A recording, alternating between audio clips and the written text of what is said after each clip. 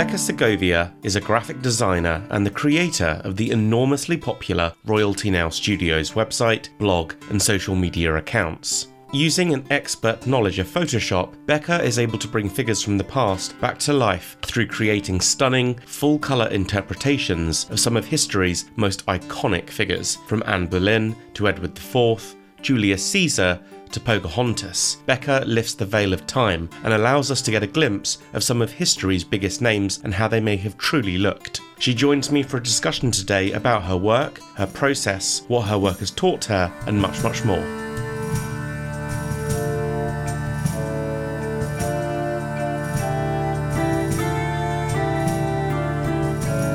Welcome back to the Tudor Chess Podcast, episode 19. Becca Segovia from Royalty Now, the studio bringing the past back to life.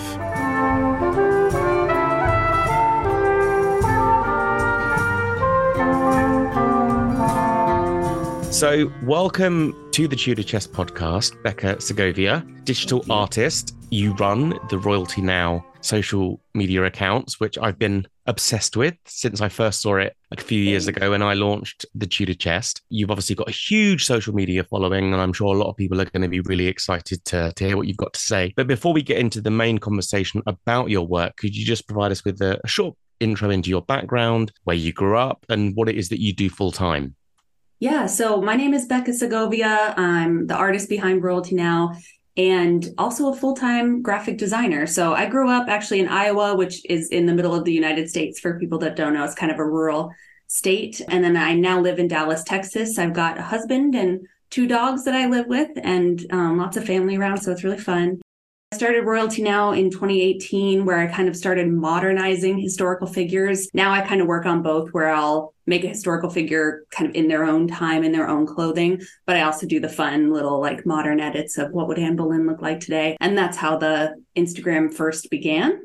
And what sparked your passion for recreating historical figures? You know, how did you first sort of come to the attention of the Tudors? And have you always been interested in English history and world history?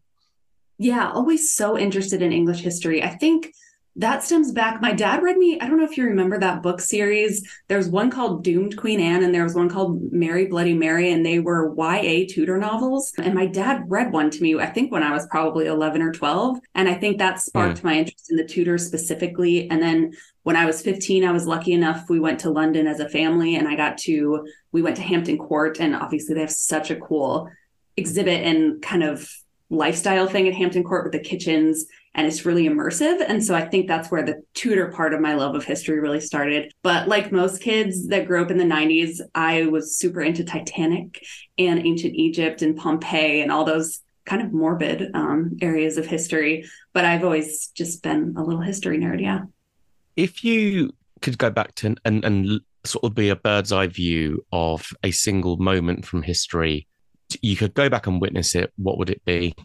Yes. So I think since I'm so particularly interested in what they looked like, I would go back to maybe the wedding of Henry VIII and Anne Boleyn, or maybe when they met. I don't know. I think it'd just be really, really interesting to be a fly on the wall during some of those things. I'm totally with you as well, as because I'm obsessed with knowing what people look like. It's one of the reasons I think that is Anne Boleyn is endlessly fascinating, is that we still don't know what she looked like.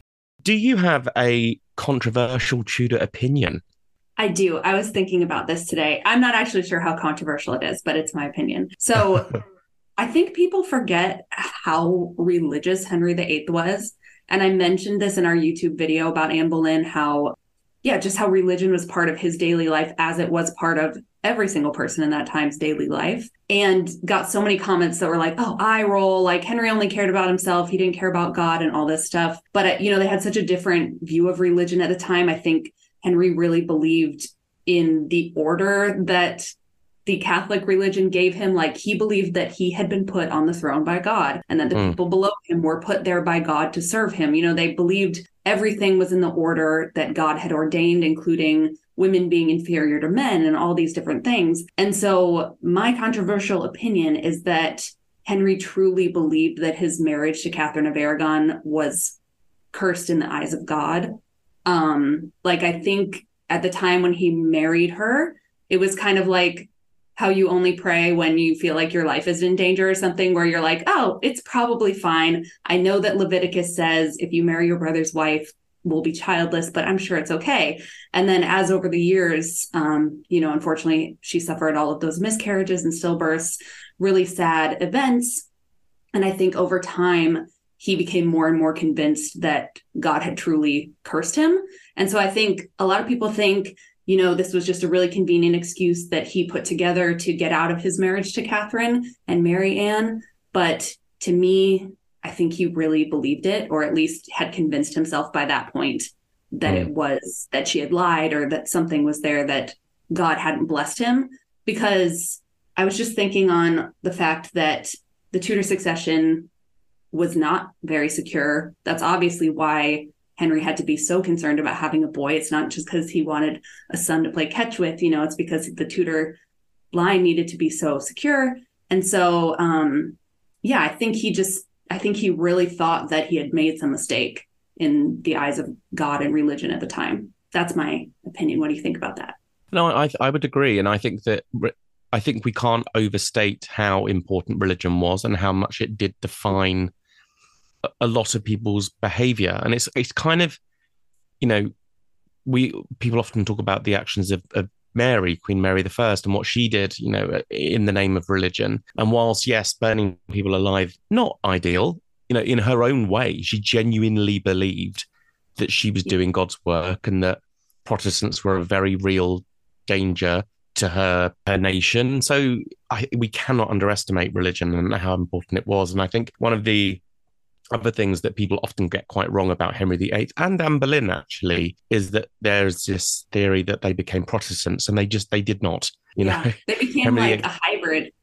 They became Catholics Anne Boleyn more so than Henry, I think, but they were Catholics who were open to the idea of change. But Henry VIII died very much a Catholic, and Anne Boleyn died a Catholic as well, just one open to the idea of some religious reform. Is there a Tudor misconception that you would love to change?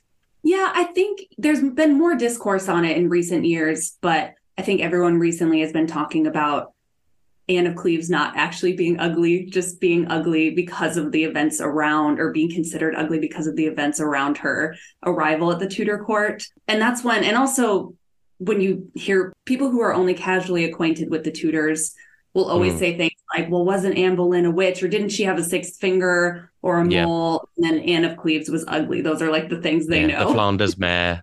The Flanders mare. Yes, exactly. Yeah. And so I think a lot of what actually made Anne unattractive, not necessarily physically ugly, but unattractive to Henry, was the fact that he was used to English brides, which was actually super rare because he should have probably been forging alliances with other countries.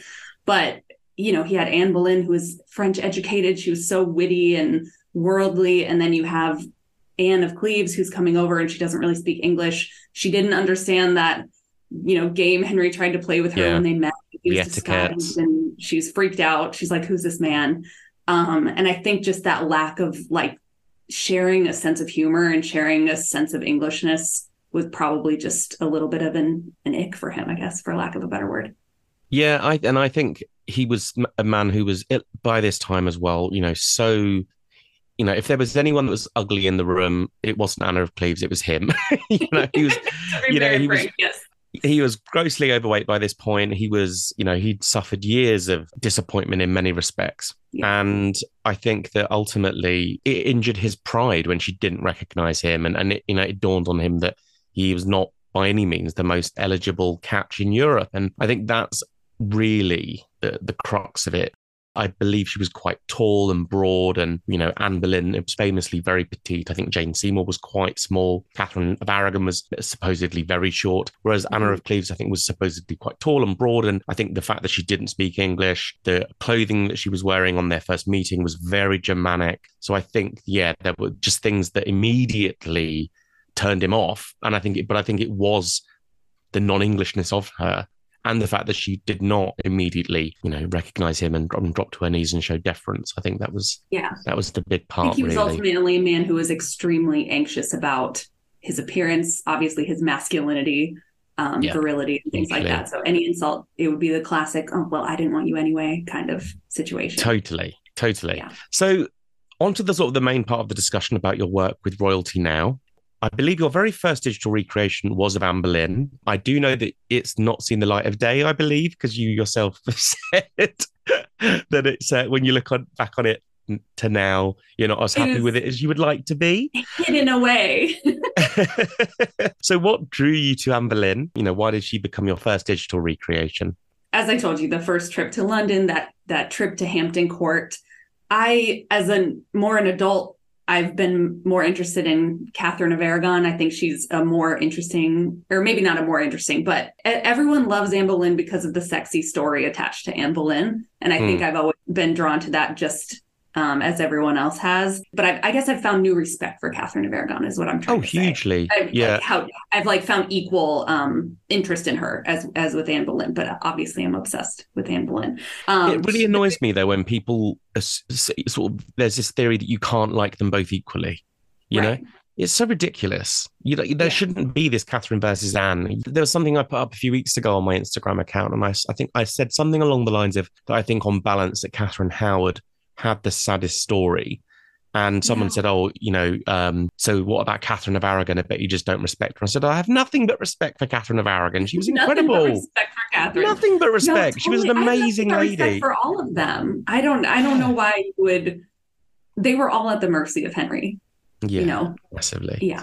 Yes. So always been so interested in Anne Boleyn. I think she is just a really fascinating character, as you mentioned, because we don't really know what she looked like. So I've always found those portraits of her to be really at odds with what we know about her in life, kind of feisty, vivacious, witty person. And then you're looking at these, especially like the National Portrait Gallery image, which is pretty austere. It's really lacks a lot of depth, kind of flat looking.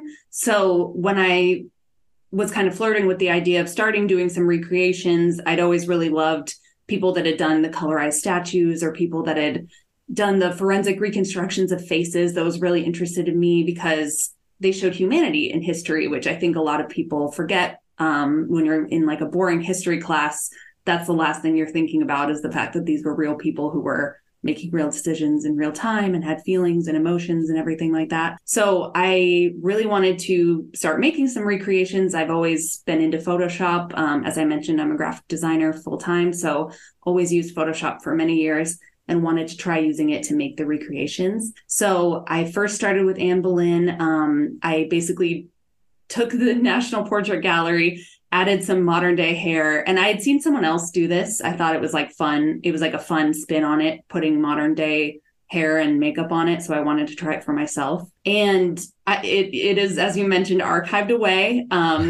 It's my first attempt. If you're not embarrassed about your old work, then you haven't gotten better. So you haven't progressed. Yeah, I completely agree.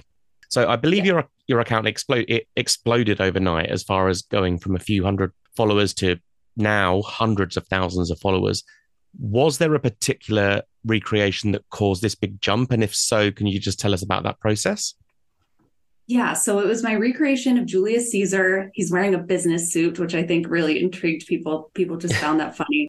There were I think it became so viral because there were a lot of memes created about it, like, oh, Julius Caesar looks like the CEO that would yell at me, or, all those sorts of things. But as I mentioned, I started doing the modern day versions just because I felt like they gave them a little more humanity, kind of like, oh, you could see this person at the grocery store, or they could be a celebrity at an award show. To me, that was just really, it made them feel really familiar to me. And so that's why I started doing them in the modern day in the first place. So that's why Julius is in the modern day. And in hindsight, I used the wrong statue. It's not a very accurate statue of Julius Caesar that I used. But I think I just somehow was able to make it look really lifelike. And even I sat back and I was like, whoa, that looks pretty good. Like maybe I should post it on the internet or something. It just looked better than I thought it would. And so I think that Julius Caesar one is the one that I maybe posted first, or maybe it was the Anne Boleyn one. So it started making the rounds on some like the Daily Mail and all those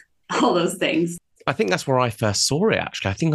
I seem to recall reading an article on the Mail Online of your work and being just, because I think like you, I am someone who really wants to know exactly what they look like, and I think that it's quite difficult for us to look at portraits of people from 500 years ago. The clothing they're wearing is so alien to what we wear now. in particular with the women, you're not seeing the truth of it because their hair is mostly covered and things like that. And that's why I remember one of your very early pieces of work was of Queen Mary I, based on the Antonis More portrait, which actually I think is one of the greatest Tudor portraits because I firmly believe we are seeing exactly what Mary looked like in that portrait. 100%. Yeah. That portrait, there is something about it which is truthful. It's probably very the best portrait I've ever seen. I have no doubt that is exactly what she looked like. It also clearly doesn't have the Tudor face tuning that you saw with Elizabeth I's portraits, Henry VIII's portraits. That propaganda aspect doesn't appear in Mary's portrait somehow, and yet ironically makes them feel more realistic.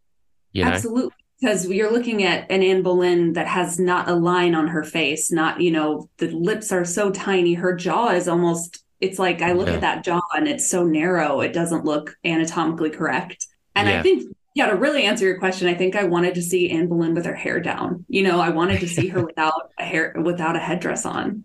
I think that's just one of the reasons that you're looking at these and they don't feel real. They don't feel modern in any way. So that was a big catalyst. So walk us through your process. How do you select? Because you've also now branched out into doing figures from American history, Asian history, African history. What is your process? How do you select the person you're going to be working on? And from there, sort of how do you go about recreating them? So I wish I could say that the process behind picking the next person was more scientific, but it's mostly, so as I mentioned, my husband works on the YouTube with me. So it's mostly us sitting down and just kind of talking about who we're interested in doing next, who we think people will be interested in learning about. And we kind of try to skip between, we don't do too much English history. We'll skip to an American figure, or we need to do more Asian figures, but the portraits are really hard to work from. So that's kind of the reason we don't have too many. So we'll kind of skip around in terms of that. And then once we do decide on who we want to work on, so Jordan goes ahead and writes the script and begins that work. And then I start on the portrait. So I obviously look at portraiture first. Most importantly, it's which images, if we have any that are contemporary, which are not. And then I look into contemporary descriptions of the figure to make sure they're aligning with those portraits. So, just making sure that the things people were saying are also lining up. So looking into contemporary descriptions of the figure to make sure they're aligning with what the portraits are showing or saying anything that the portraits don't quite capture. So obviously the kind of tier list of sources that I would work from were death masks are obviously like a treasure trove for me. I love a death mask because of how by virtue it's, the most accurate thing you can see, even though you have to take into account then, was the figure old? Were they sick? Were they beheaded? Like we have Marie Antoinette's death mask, but it's from a beheaded head, which is really morbid, but that could change the looks. Yeah, Madame Tussauds was given, I could be wrong, but I'm fairly certain Madame Tussauds had access to the actual heads of Marie Antoinette and Louis XVI and stuff. And she built her waxworks of them off their actual heads, I think. I could be wrong, but I think that's true. It was Madame Tussauds that took the death mask of her, essentially. Yeah. And that's like what started the fascination with kind of the real faces of historical figures, because I believe she put together an exhibition of people that had been executed during the French Revolution, like Robespierre and others, and it kind of started her whole career with that. So most coveted are the death masks in terms of accuracy, and then contemporary portraits, of course, are the next tier. Then copies of contemporary portraits like we might have with Anne Boleyn. And then, as you mentioned, we'll talk about later, some artistic depictions or just descriptions, even a light description of the figure is helpful sometimes. So that's kind of the order I go in terms of my research.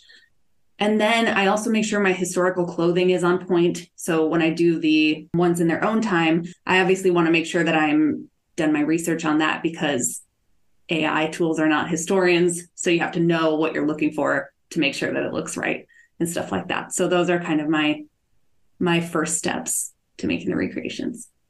So one of my favorite, I think probably my favorite of your digital recreations is of Anne Boleyn, not based on the National Portrait Gallery image. It's the one that you recreated a year or so ago, I believe, which is based on one of the two sketches that are by Hans Holbein that might be Anne Boleyn. It's the one that's taken from the British Museum with Anne wearing a gable hood. Based on your own research and sort of looking into the portraiture of Anne Boleyn and the sketches of Anne Boleyn. What is your opinion on this piece of art? To me, and we've kind of touched on this already a little bit, but it does feel, even though it's only a sketch, it feels more realistic. It looks like a human being. Whereas the National Portrait Gallery, and particularly the Hever Rose portraits, to me, don't look like a real human. The mouths are too small. The features are too intense. Whereas that Holbein sketch, and which is why I loved your recreation, is I think we are looking at Anne Boleyn with that. Whereas I don't see that with the more famous, well-known portraits. I feel the same. Holbein had some magic with those sketches. I can't explain it, but I do not know how he made sketches look more lifelike than fully fleshed out portraits of certain people. Like, it's just incredible. Yeah. I love looking at them. I feel like I'm truly looking into the eyes of whoever he was sketching at the Tudor court. And I've always loved that one. The one, it's disputed, but the one we're talking about of Anne Boleyn wearing this gable hood. I think it was inscribed maybe in the 17th century, if I'm correct, with the fact that it was Anne Boleyn. The only thing I find kind of off about that one is when you can see through her eyes that they look kind of blue or at least clear. And that's the only thing that throws me off about that one, because we obviously know that Anne Boleyn was famous for having dark eyes. So that's the only thing that throws me off on that one. But I just loved it. I love how realistic it looks, whoever it is. It was difficult to bring to life just because when you're looking at the sketch, it's obviously a really light, you have to do a lot of brightness and contrast work in Photoshop to really bring out the strokes in it.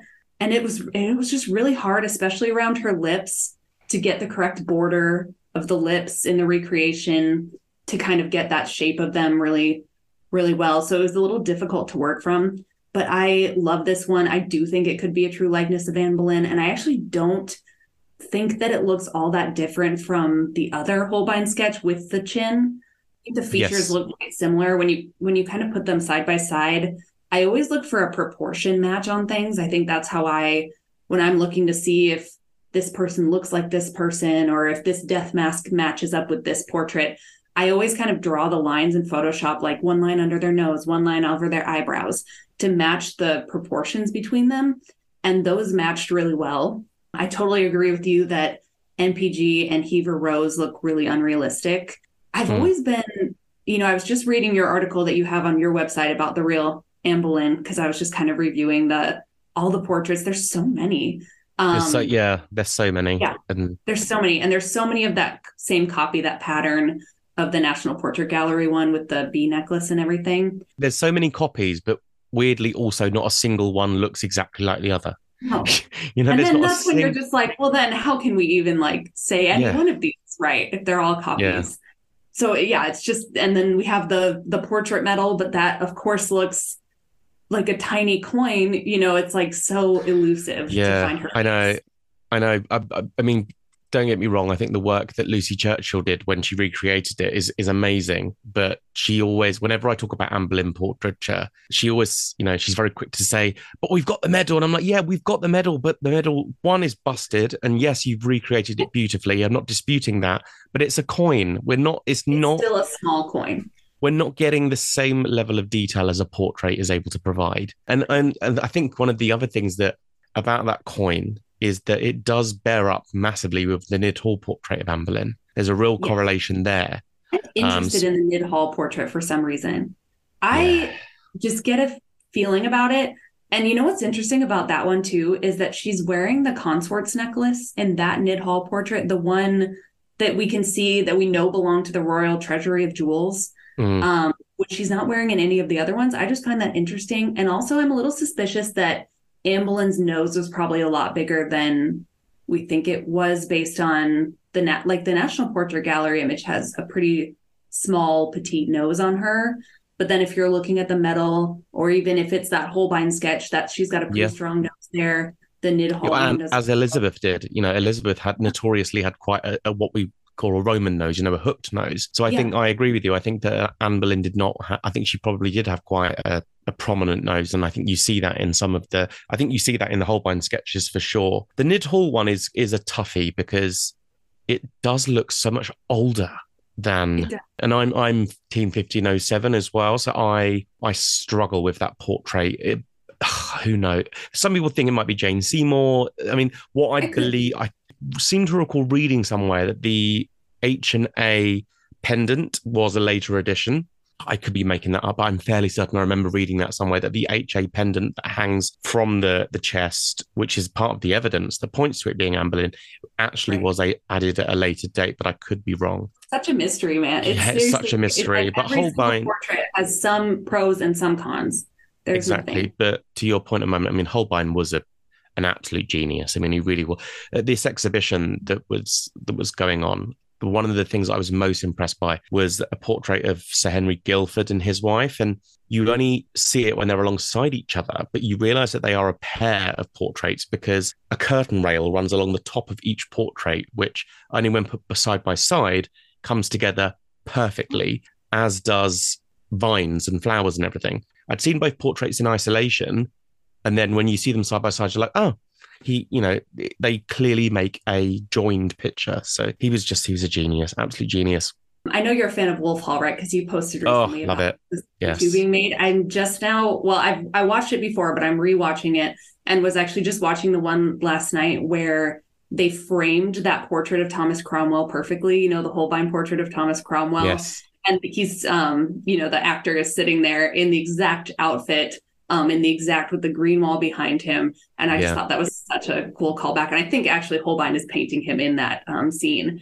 But then the way they found that book too, that was, he painted it so faithfully that's exactly what the book looks like. I know. Just so genius.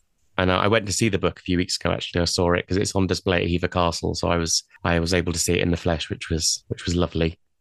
So you sort of touched on this earlier. You've produced digital creations based on figures for whom we have, sadly, no detailed portraits. I'm thinking, of your recreation of Eleanor of Aquitaine, for example. Very recently, you did one of the Princes in the Tower. With the Princes in the Tower, obviously, this was very much sort of your own creation. Eleanor of Aquitaine, based on, there's an effigy for Eleanor of Aquitaine. So when you're working from these just really scant records, how does the process change as such?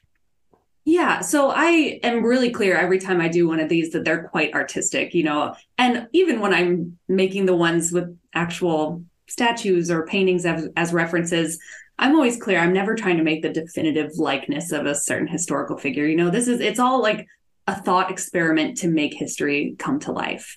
And so that's exactly what I want to do with Eleanor of Aquitaine, Joan of Arc, Boudica. Yeah, although it's weird though with your, I saw your Joan of Arc one, I saw your one of Eleanor of Aquitaine, and they do feel, I can see that being how they did look. There's a quality to it. Yeah. And so I think one of the things I've tried to focus on now is, even if we don't know exactly what they looked like, I can at least give you an image of, this would be Joan of Arc. This was the type of hairstyle she would have worn. This is the type of armor she would have worn. Give you like a portrait and an impression of perhaps what a French girl from that time would have looked like. And so I obviously just try to find as many written descriptions as I can. With certain figures, we have hardly anything. I think for the Princes in the Tower, there was not a single written description of what they looked like. There was one manuscript illustration that showed that Edward was a blonde boy, and that is about all the information we have. So one of the Princes in the Tower was completely artistic. We showed it in a video alongside the recreations of Edward IV and Elizabeth Woodville, which were much more based on fact and actual portraiture. But I just I want to honor certain historical figures and their stories, even if we don't have a portrait for them. So I'm really just trying to give an impression of what they could have looked like in their time to make them come to life a little more. I loved your recreations of Edward IV and Elizabeth Woodville. I mean, I've said this before, I've just got a massive soft spot for Edward IV. Funnily enough, I had someone I know who came on the podcast a few weeks ago, and he said how much of that is influenced by Max Irons in the White so Queen. Much, 100%. And I was like, yeah, you're not wrong. Great cast.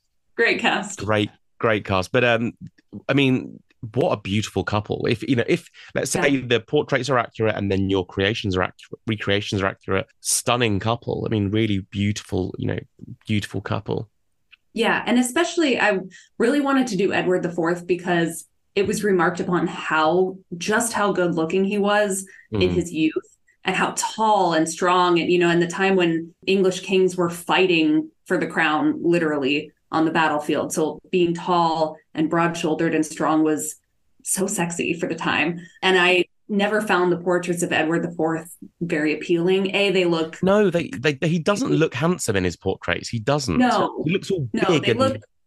Yeah, he looks a bit puffy. And, then you read kind of those accounts of how he aged very quickly, like he was a hard partier. He had a hard life. He was fighting on the battlefield and doing other things. So he just aged really, really fast. And so I think I did one that's faithful to when he's in his mid-30s in that portrait. And then I did another one that just kind of ages him down a little bit to give you more of an impression of what he would look like younger. And I think...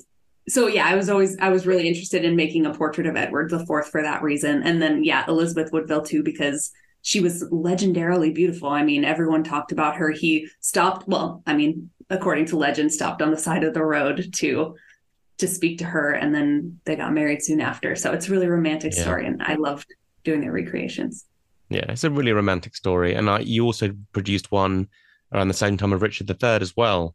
You haven't done, to my knowledge, a George, Duke of Clarence yet. So the middle brother. Will we see one in the future, do you think? Maybe. We don't have a great portrait for him. Do you know the it's one not portrait? Great. I know the one you mean. Yeah, It's he's where he's got got like a wavy grey hair and a chainmail turtleneck on is what it looks like to me. It's not the best. But yeah, he could possibly be in the queue for sure. I really liked working on the Richard III one because of that kind of archaeological side of it as well. And how they did the facial reconstruction of him, as you know. And people always argue about how accurate facial reconstructions are. And it's so hard to tell because they don't capture the soft tissue features of the face. So the facial reconstruction made in the modern day versus the portraits of him made at the time, well, I guess about 20 years after his death, I don't think we have a contemporary image for him. But there are some differences between them. So with my recreation, I tried to kind of thread the needle between them, make it look kind of grabbing pieces from each one. So that was a fun one to just kind of explore and work on. I thought that the 3D recreation after his bones were discovered was really compelling. I thought there was I saw a lot of that in the portraits. I mean, it's like everything, isn't it? With a portrait, you're seeing a snapshot. You're not seeing movement or anything. Someone else that I don't believe you've done that I'd love to see is a Margaret Pole, because we do have a portrait I firmly believe is her. And I'm sure you know the portrait I'm referring to, but there's a really big clue with that portrait that it is definitely her, which is that it's a small detail, but it's there. And it definitely is compelling, which is that she's wearing a bracelet, and hanging from the bracelet is a small pendant of a wine barrel. And it was her father who was famously drowned in a barrel of Malmsey wine as his method of execution. And that's why... Yeah, so that's why there is this belief that portrait is her, because also there weren't that many elderly women of very noble birth still alive. And this portrait is undoubtedly a woman of advanced years, very, very wealthy. You can tell that by the clothing. And then that barrel hanging from her wrist, I believe it's her, if you're looking at it, it's her left wrist. Yeah, it's a small detail, but once you see it, you're like, oh, well, there we go. That makes sense. That's crazy. Big if true, for real. So of the Plantagenet and the Tudor recreations you've done, which has provided you with the biggest issues? Which was the character that you just really struggled to create convincingly? Yes. So I have a really old one of Jane Seymour that I did that, don't look at it. I'll make a new one soon. But for some reason, I just could not get the eyes right on some of those. They're the 3/4 view ones.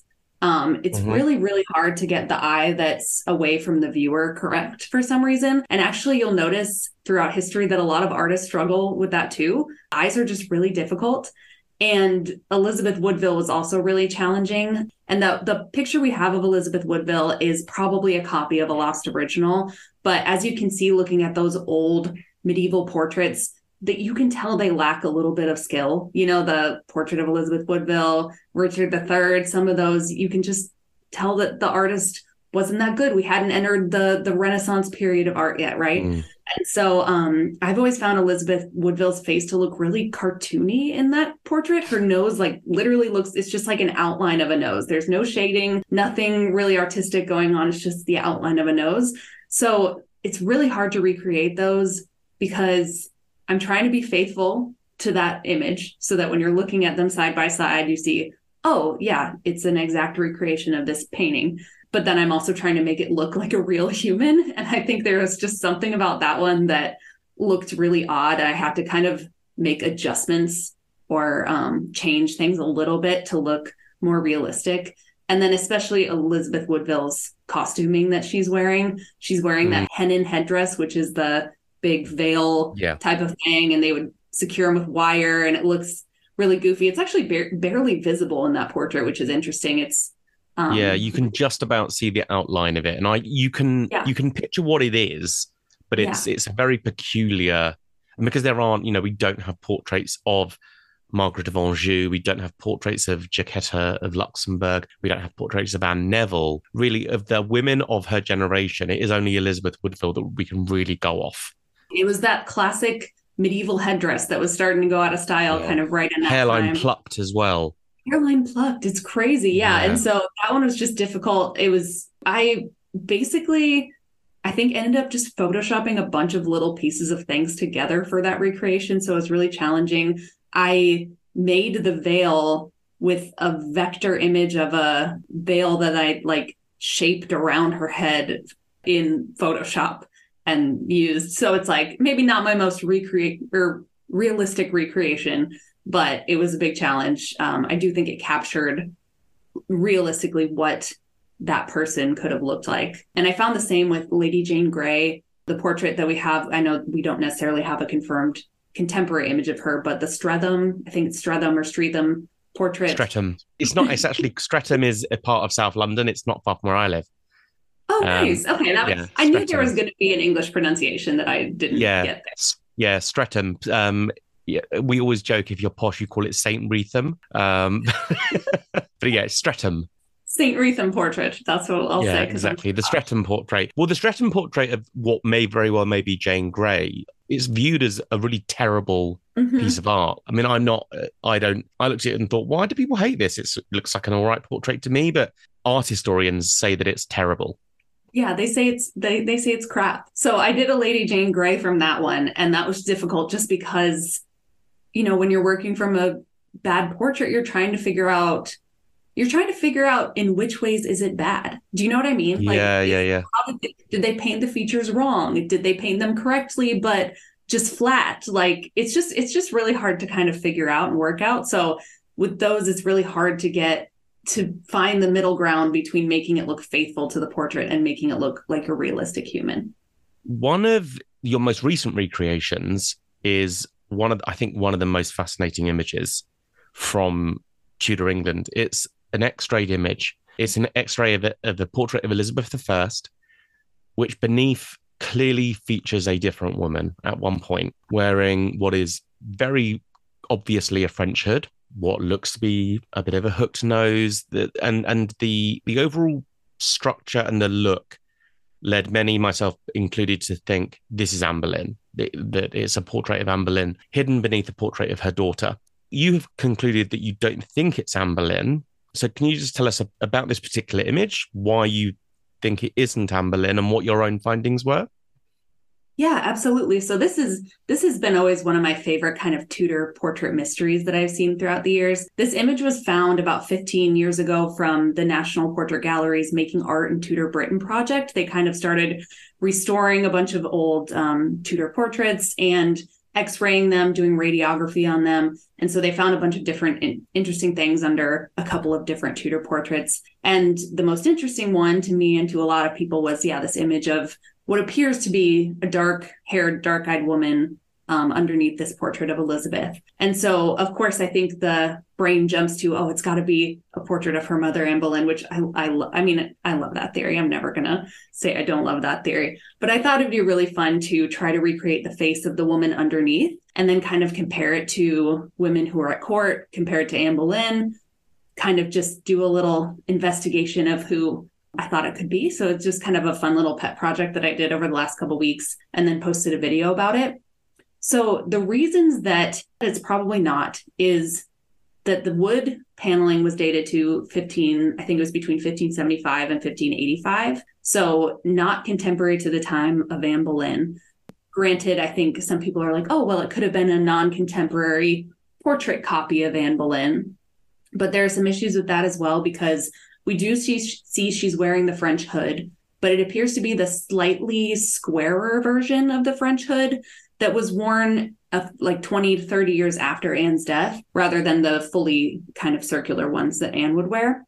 And then, it's really hard to see. Some historians think they can see a ruff around her neck in it, and not just one of the collars that you could see on a Tudor gown, but the actual ruffs that were kind of coming into fashion as Elizabeth was going more into her reign. So it kind of dates the fashion of the woman underneath to be a little too late to be Anne.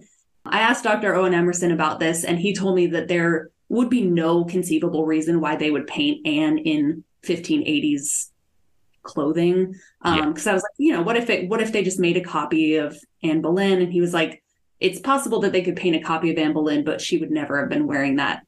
They wouldn't have put her in fashion from 40 years later. So that to me kind of just eliminates her right off the face of it. Also, the fact that when you think about it, I think it's a really romantic notion that Elizabeth would want to kind of protect an image of her mother, but she also had no notion of an X-ray being taken in the future or any sort of way that you would even be able to see this image underneath. So I don't know that she would have made a choice to, I guess, cover a portrait of her mother to protect it. That doesn't quite make sense to me. It's also the question of, did Elizabeth even know that this panel was being reused? Was this just the artist had an old panel from someone that didn't pay for their portrait, or the portrait sitter sadly died or something like that, and then just decided to reuse it without the Queen's knowledge? So that's definitely a possibility. But what I wanted to do was recreate the woman underneath, which I think I could have done a better job on her nose. I think it could have been more hooked in my recreation, but I'll just have to post an amendment. People need to cut me some slack, because first of all, I'm working from the... You're working off something that's barely an image. Yes, I'm just saying people, because I got a lot of YouTube comments that were like, "That nose is the haters." But you're working off what is effectively 40%. You're working off what is 40% of a hidden face under a portrait. You haven't got a lot to go off there. It was a toughie. So I could have done the nose a little better, I think, looking at them side by side. But what was really interesting was my recreation ended up looking a lot like the contested portrait of Catherine Howard. And I've asked Gareth Russell about this before, and he's like convinced that is Catherine Howard. He fully believes that Met Gallery portrait of a lady is Catherine. Yeah. I'm much more convinced. I am much more convinced by that than I am the more well-known miniature that some people are now saying could be Anne of Cleves. The one in the Met, I'm much more convinced by, for sure. Yes. And I found it really interesting that the recreation of this woman looked a lot like that version, but that I think equally doesn't make sense, because, again, why would there be a non-contemporary copy of Catherine Howard wearing that style of clothing? It doesn't quite make sense. But yeah, it's just like a really interesting little detective experiment of my own. So do you have any theories besides Anne Boleyn? Yes. I watched your video, and until you'd mentioned that the possible ruff, I'd never spotted that. Still not. I don't know that I would have spotted it on my own. I only spotted it because I was doing the research on it. I'm not convinced that it is a ruff. I think it's possible that it's just excess paint from where it was painted over. I don't know. It's extremely hard to see. It's very hard to see. And even if by the time ruffs were being worn, the French hood, even the slightly squared version, was not being worn at the same time as ruffs. So that... You're right. You weren't really doing headdresses the same way they used to. No, they became more like sort of like almost diadems or sort of tiaras by the time it got to Elizabeth. Certainly at the later years of Elizabeth's reign. I still have a theory that it's Anne. I don't know. There's just something about the profile and the shape of the face, and it just looks like Anne Boleyn to me. But it does. Who knows? That's if you just look at it on face value, it looks like Anne Boleyn. But who knows? Who knows? On the subject of portraits and everything, there are always new discoveries being found. We talked about the Book of Hours of Thomas Cromwell's. A ring was recently discovered, which is now on display at Hampton Court Palace, which probably belonged to Thomas Boleyn, or it might have been George Boleyn. We're very lucky when occasionally portraits do crop up with that in mind, is there a discovery that you would love to see in the next couple of years? I think I'm more interested in archaeological discoveries. I think, like we talked about earlier with the bones of the princes in the tower, supposed bones, I think some of the research that was done with Richard III was so fascinating. Taking what we know about the man from history, what's come down to us, and then comparing it to the actual physical man, I think was just so interesting. And we never get the opportunity to do that. And so I would really love to see DNA testing on, obviously, the bones and the princes in the tower. I would love to see DNA testing on the bones that are believed to be Anne Boleyn's bones.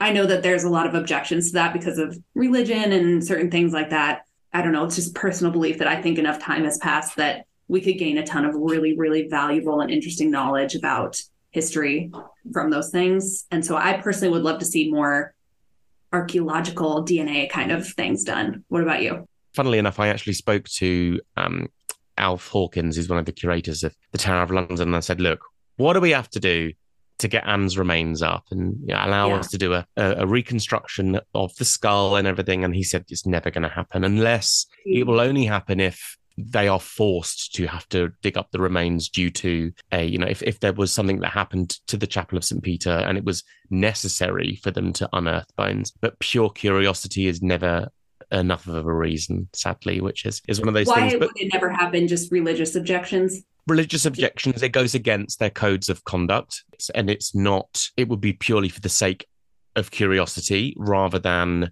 with Richard III, it was just he was missing and they found his remains. So they that was a very know if it was him. Yeah. Exactly. Although what I thought was so fascinating about that discovery was how overt he did have a curvature of the spine, which was just it was fascinating to watch.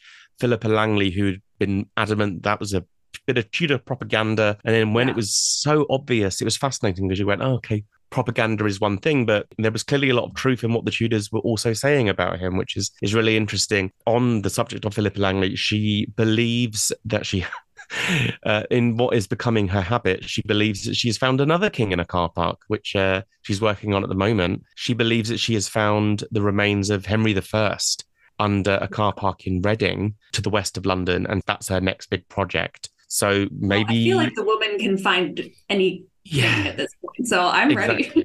Exactly. And that will be really fascinating because he is obviously, we talked about the crude nature of Elizabeth Woodville's portraits.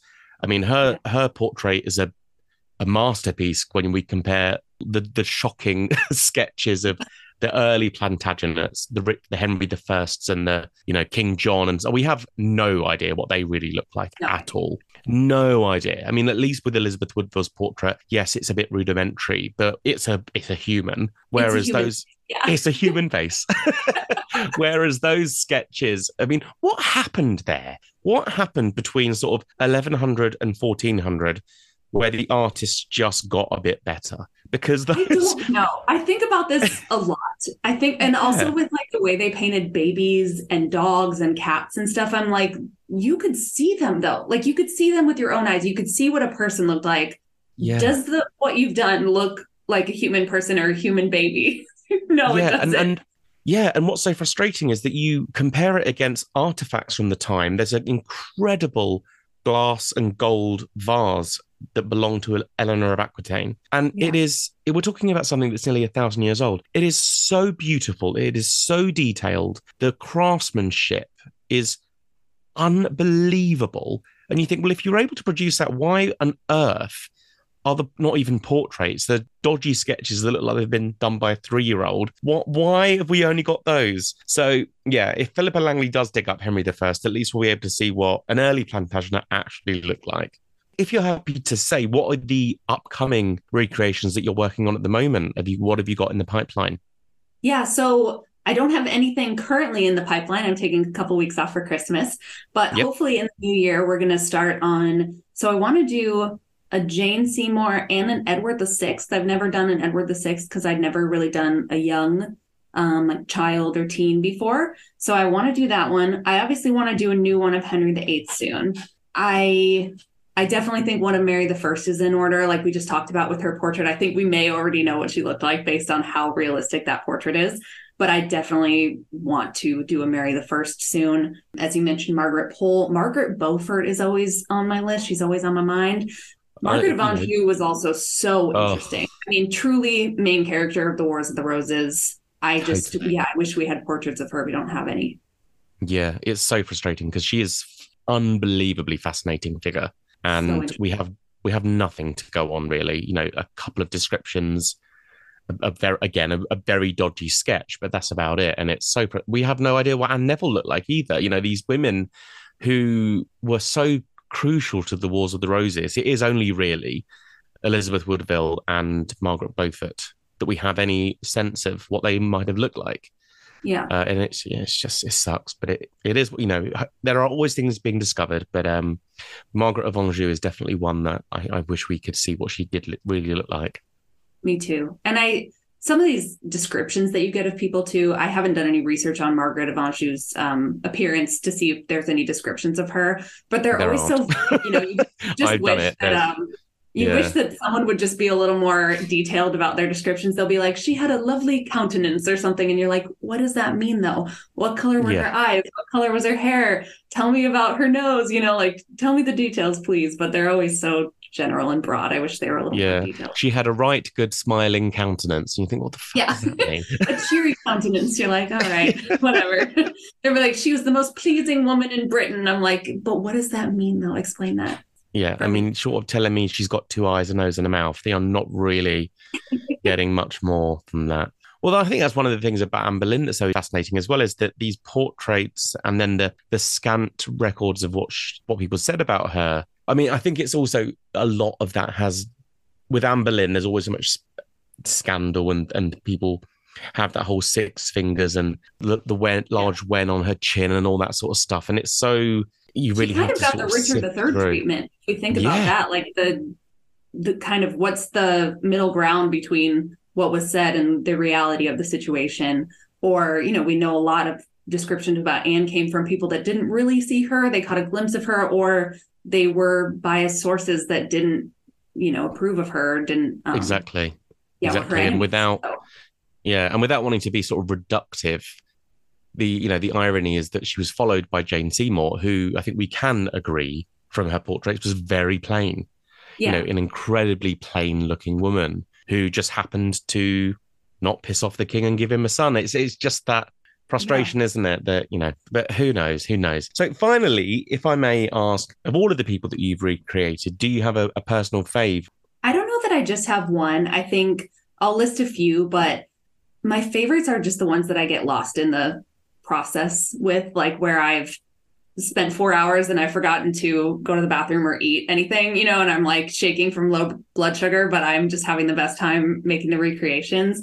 And I think some of those are the ones that come together moderately easily. There's some I will really struggle with, like Elizabeth Woodville or certain figures that, man, I just feel like I could spend hours and hours and they're just not coming together the way that I want them to. But the ones that I love that did come together pretty quickly were Anne of Cleves. I just loved that one I did from her front-facing Holbein portrait. Loved that one. I suppose that portrait of Anne of Cleves as well, though, for someone like what you do, that portrait of Anne of Cleves is a gift because it is facing forward. You know, it's... Yes, it doesn't have that 3/4 eye problem. It looks really realistic. I mean, recreating Holbein is easy because of how good he was. So yes, that one was just easy and great. I loved working on that one. I did one of Pocahontas that I loved. I don't know if you've seen that one, but I have, the only contemporary image we have of Pocahontas is a engraving from when she went to England, and she's only 18 or 19 in the image, but she looks old because wood cutting and wood engraving is not a very fine sort of portrait medium. So I really liked that one because I could get her features out and kind of see what a real lifelike version of that woodcut would look like. And it's like, you can see her strong cheeks that she's got like a really chiseled face. She had like amazing bone structure. And it's just really cool to kind of flesh out.